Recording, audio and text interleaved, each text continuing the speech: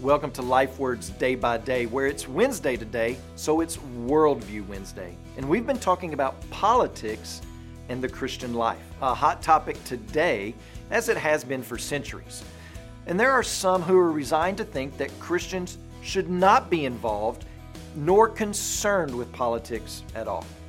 But we must keep in mind what we mean by politics. And by politics, we mean the organization and utilization of community for its citizens.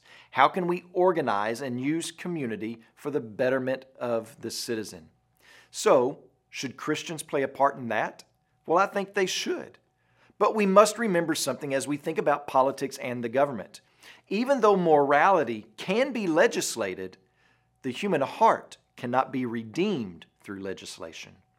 The point of politics and government is not to redeem a community to God, but rather, at a most basic level, to ensure the citizens' inalienable rights will be protected from others attempting to kill, steal, and destroy them and their physical property.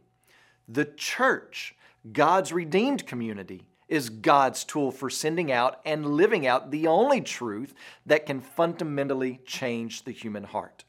So even though we can and should play a part in the political process so that we can be a citizenry that is secure, our greatest effort, our loudest voice, and our defining allegiance should be given to Jesus Christ and His church. Today when you pray, please pray for Jamshed Hadiyat and his family, our missionaries in Georgia. And also remember the Hindi Life Word broadcast that's heard in India.